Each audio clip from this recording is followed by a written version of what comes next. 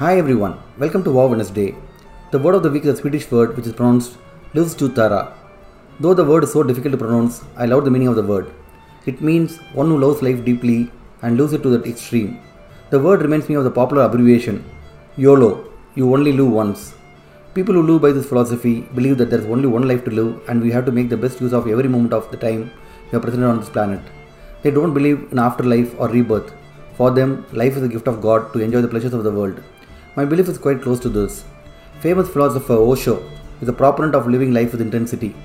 One of his quote goes, "Live deeply, live totally, live wholly, so that when death comes and knocks at your door, you are ready like a ripe fruit to drop." Human life is so fragile and we never know when our life will end. Too often we get caught up in the busyness of our daily grind that we forget to have fun.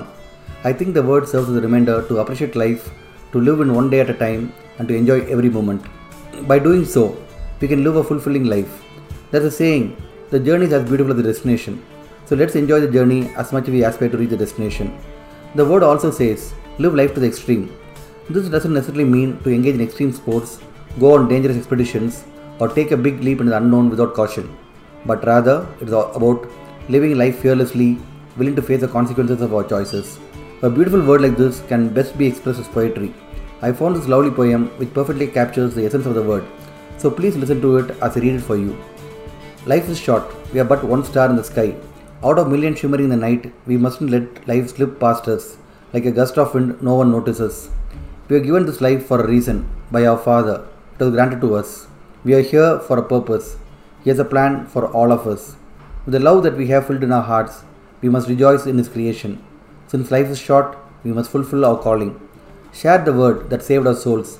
Let it fill their new heart and minds.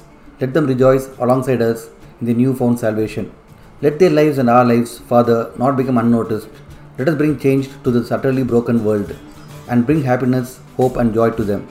O God, let us live for you, love for you, desire you and cherish this ever-fleeting life. You have blessed us with life. Help us use it to the best of our abilities. For you, only for you. Well, let's not waste more time contemplating the word. Let's just be and lose Tara. Thank you for listening. Have a wonderful day.